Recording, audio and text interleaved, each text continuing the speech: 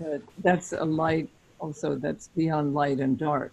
That's the primordial light. That's the light of being, pure existence. So I think that's like a fundamental form of zikr is this meditation, and that's um, maybe we can talk about it some more at the end, maybe when more of us are on, and because as we know, the Quran throws up these really intense verses, like the first ones in Surah Nur, and about flogging people who've been sexually, without boundaries or strict boundaries. And so, of course, in our society, where we've had sexual liberation and all of that, I mean, it seems like, just being out of the Stone Age. I would say that it also comes from that particular Muslim society, the very small group where, what we would think of as, let's say, not considered relations or not formalized relations, not sanctified relations could be produce chaos in the society. And I think that's a very important way to look at it.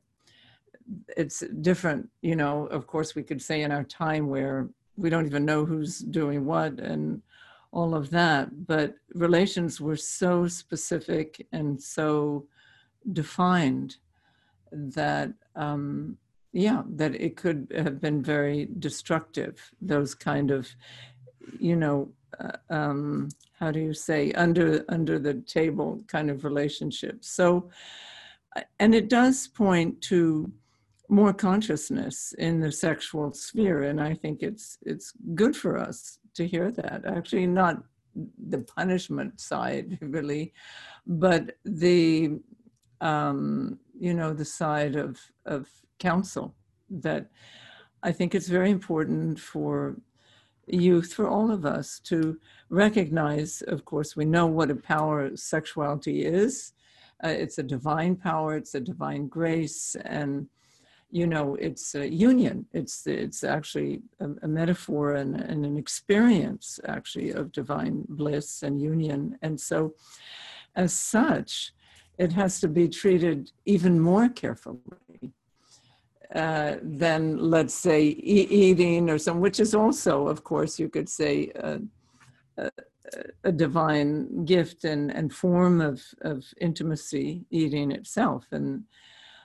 But the sexual relationship is very, very, very near to divine union. So I think that we should look at it that way in that surah, which begins with that intense warning and recommendation.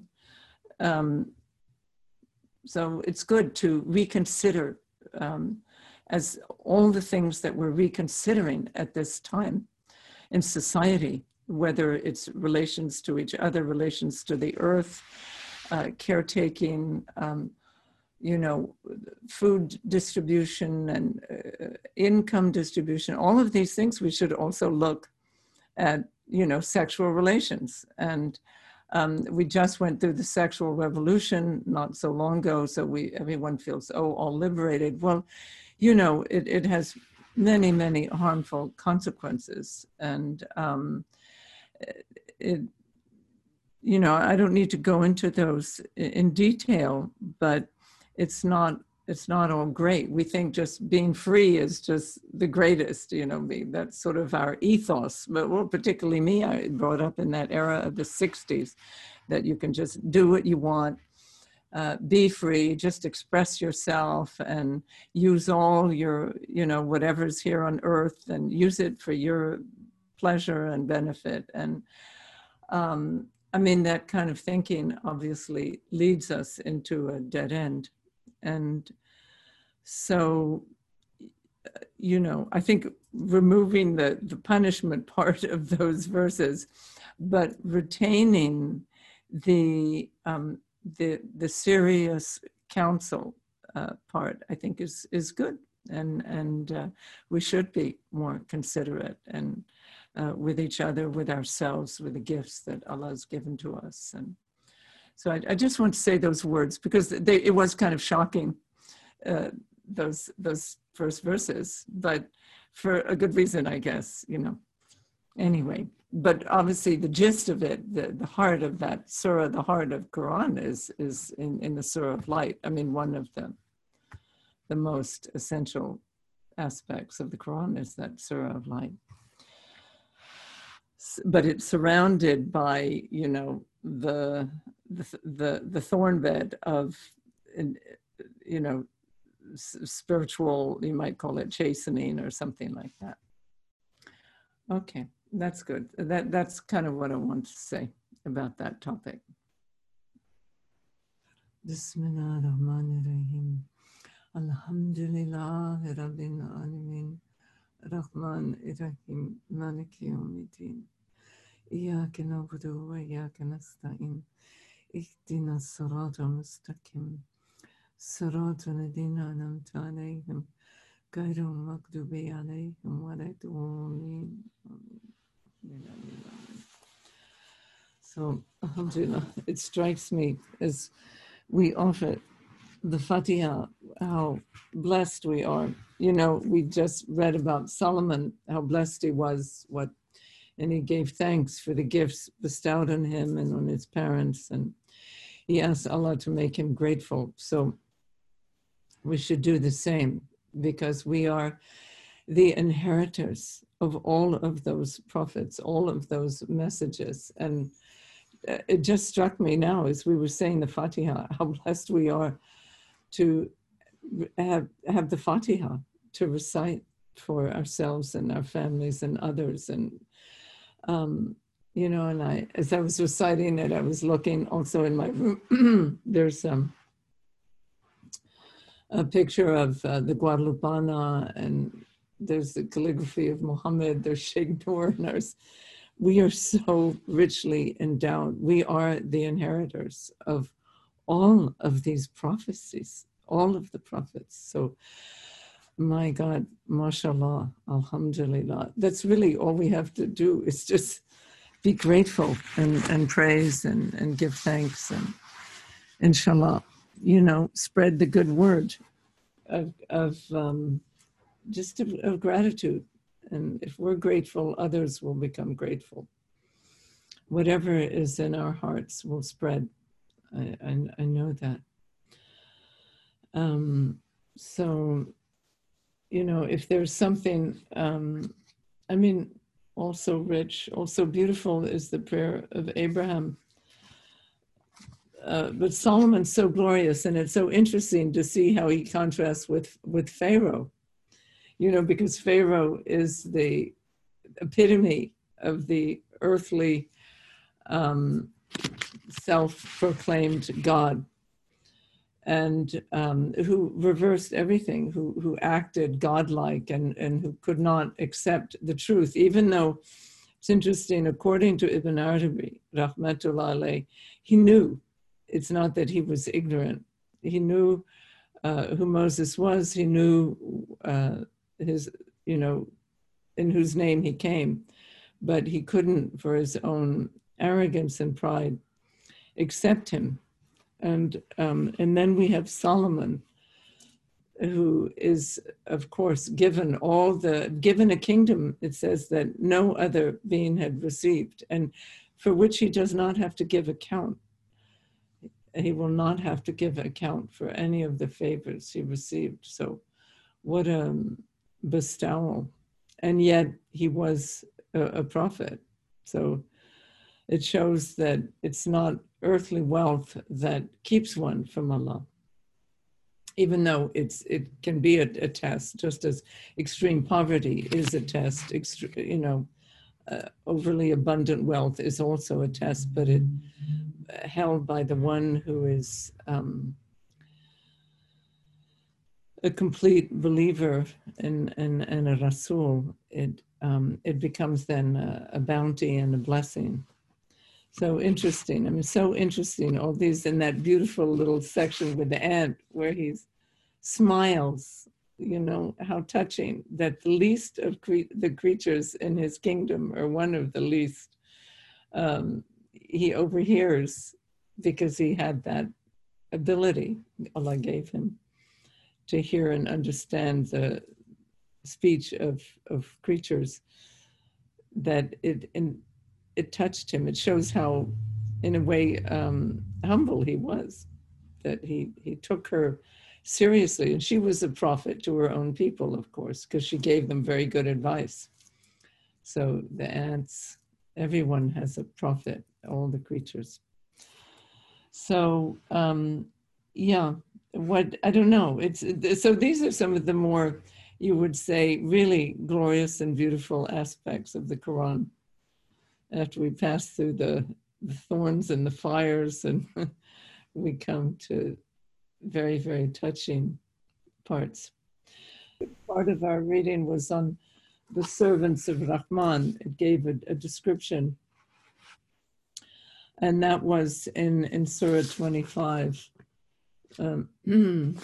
which is Furqan, criterion. So it's interesting. In Furqan, which is the, you know, the light of being able to discern, of discernment and kind of intelligence, that it gives a description of those who are the servants of Rahman from 63 to 76. Very, very beautiful and touching. Servants of love. Those who lovingly serve the source of love walk gently on this earth, responding humbly even to foolish or aggressive words, with the dignified salutation, "Peace be unto you." These servants of divine love often spend the entire night in prayerful prostration and meditation dedicated to the ever-present source. They pray continuously, "Most precious Allah, please deliver all humanity from the final chastening, the experience of your beautiful radiance as consuming fire, that most terrible station along the way of purification." These most loyal and devout servants of love share generously, but never indiscriminately, whatever spiritual and earthly abundance is granted them by the source of love. Their surrendered lives of constant giving are graceful and harmonious. They never rely upon any power other than the source of power, nor do they transgress the principles of reverence for life revealed through the noble prophets by the source of life. These lovers are never promiscuous with their love, for that is turning away from the source of love. When any negation of love becomes chronic, it must be purified by divine chastening on the day of truth. As for those who repent their negation immediately by reaffirming the source of love, thus aligning their entire lives with divine love, their careless actions of the past will be annulled by Allah Most High, and their being will become completely filled with goodness. The fundamental attribute of Allah is tender mercy. His forgiveness is absolute. Whoever repents negative thoughts or actions and demonstrates this by faithfully following the holy way of life turns around once more towards the source of love and is truly transformed. The servants of love are not involved in the least with human negativity. When they encounter empty talk or derision, they ignore it with quiet dignity. When they encounter the demonstrations of love that flow constantly from the source of love, they are awake and sensitive, free from spiritual deafness or blindness. These servants pray joyously, "Most precious Allah, you have blessed us with spouses and children who are a wonderful refreshment to our being. May we be pure channels of love for all those who wish to turn toward the source of love." For their patient and enduring service of love, these humble servants will be exalted to the highest regions of paradise, deep within divine light. They shall be welcomed there by Allah Most High with the supreme salutation, peace be unto you, and they will experience the sublime goal of the spiritual path, Allah's own perfect peace. Alhamdulillah. Wow. How beautiful. Yeah. How beautiful, how touching. This is a meditation, you know, and it's already beautiful even in the, you know, traditional translation, but it becomes sublime in the heart of Quran and in Noor's, you know, language, which at that point isn't even Noor's. I mean, on that level, you know, Noor is no longer Noor. He becomes himself like a voice, a divine voice. And isn't it amazing that in the heart of Quran, even the chastening and all of that becomes acceptable. And because I think there's so much love there.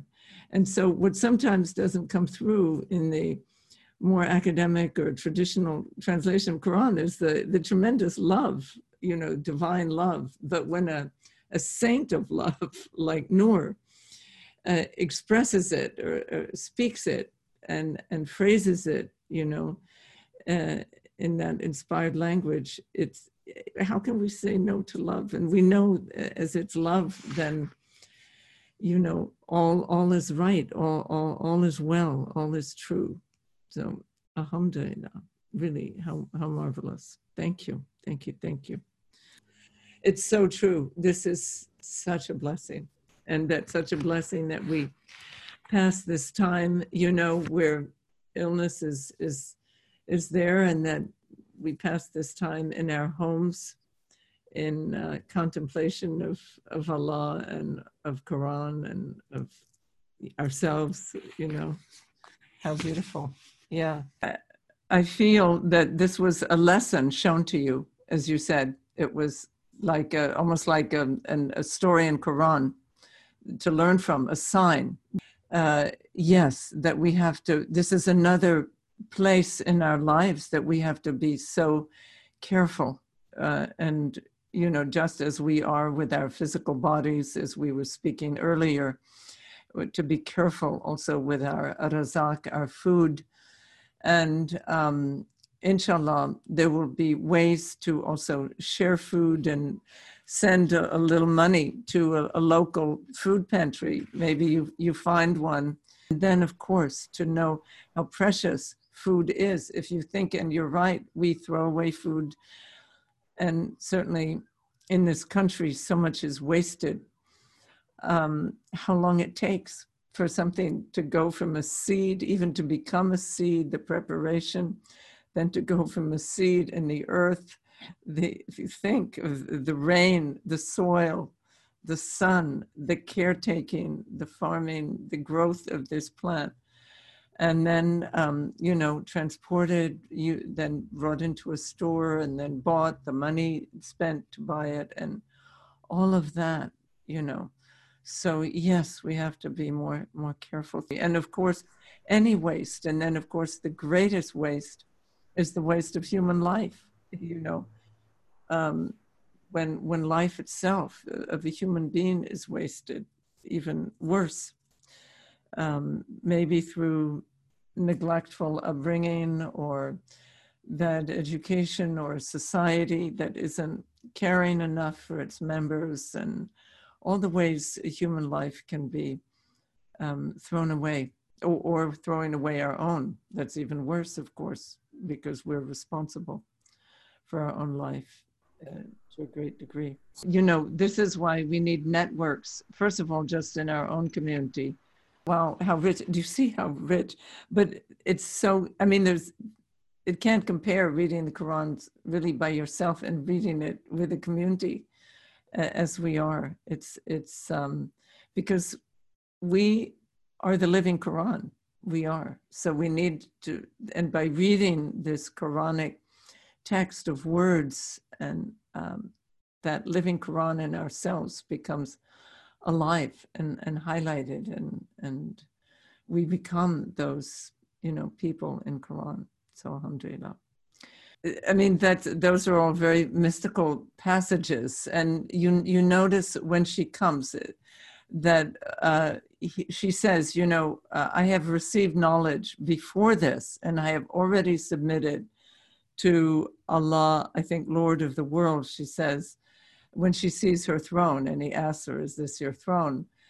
And she answers correctly, it was like this, meaning, it was transported, so it's not exactly the same throne, but it was like this. So that shows already a level of knowledge of the mu'min. But then when she steps into the palace and she thinks it's water, to me, and this again, we should check with Ibn Arabi, that will be interesting, but it's the one who takes the appearance for reality. So maybe there he is introducing her to mystic knowledge to show, maybe that this world is like a sign itself. It's an ayat, it's an appearance, and it's not the ultimate reality. The ultimate reality is the one from whom it comes, the source of it. So, and that's, interestingly enough, when she said, I submit to Allah with Solomon, when she actually, that's the first time she says that, I submit my soul with Solomon, and we should have the exact wording of it, but basically where she accepts the prophet, where she accepts that the guide, the teacher. So yeah, you're right to have, it is a fascinating mystical passage. Bilqis, yeah.